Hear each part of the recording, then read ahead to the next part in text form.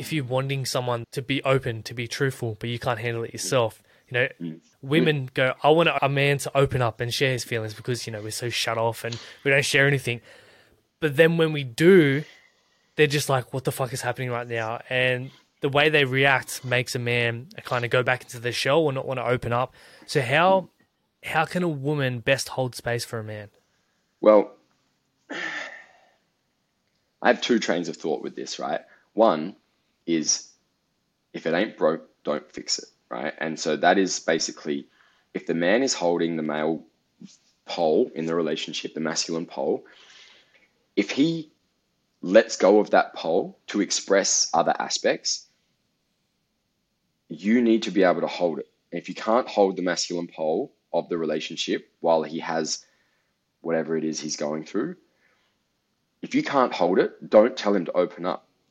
He can go do it somewhere else. He can go open up to his mates or a men's circle or some other environments where other men do it and they hold each other. Awesome. And then he comes back to the relationship and says, I know I've been going through some stuff. I'm good. I've sorted it out. I'm here now. So if it ain't broke, don't fix it. Or tell him to go get the support from other men that can hold the masculine pole while he lets go of it for a little while. That's my first thought. That's if a woman can't, because what happens is the man is supposed to represent safety. And if he doesn't have control, when he lets go of it, she will no longer feel safe because all of a sudden he was the one representing the safety. He was the one representing the rock of the relationship, the solid foundation.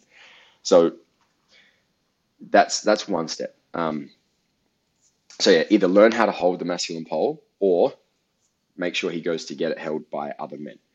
The second one is understand what it is you're actually seeking from your partner, because most of the time you're craving intimacy more than you are honesty.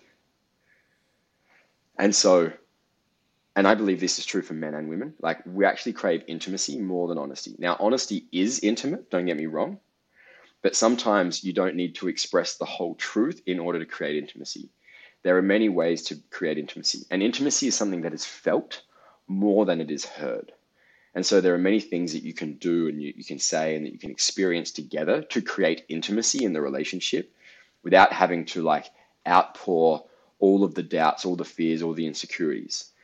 I've found over the last 5 or 6 years, a lot of the relationships that I've entered and a lot of the relationships I've coached, when the man does fully open up to the woman, it doesn't really end well most of the time, because all of a sudden he's no longer seen as the safety, the provider, the rock.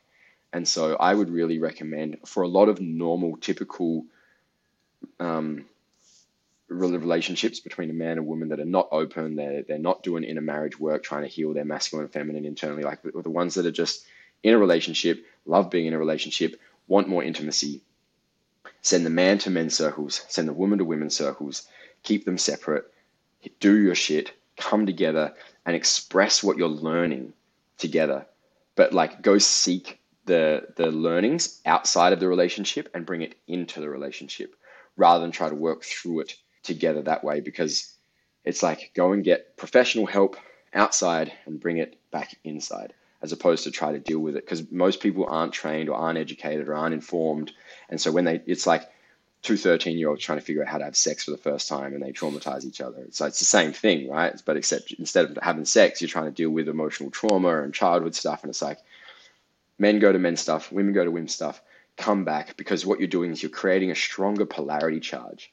And so when he learns to let go over there and step into different aspects of masculinity, and she learns to go there and step into different aspects of femininity, when they come back together, the charge is stronger and they create more intimacy, more depth. So that's my number one recommendation for most monogamous normal relationships.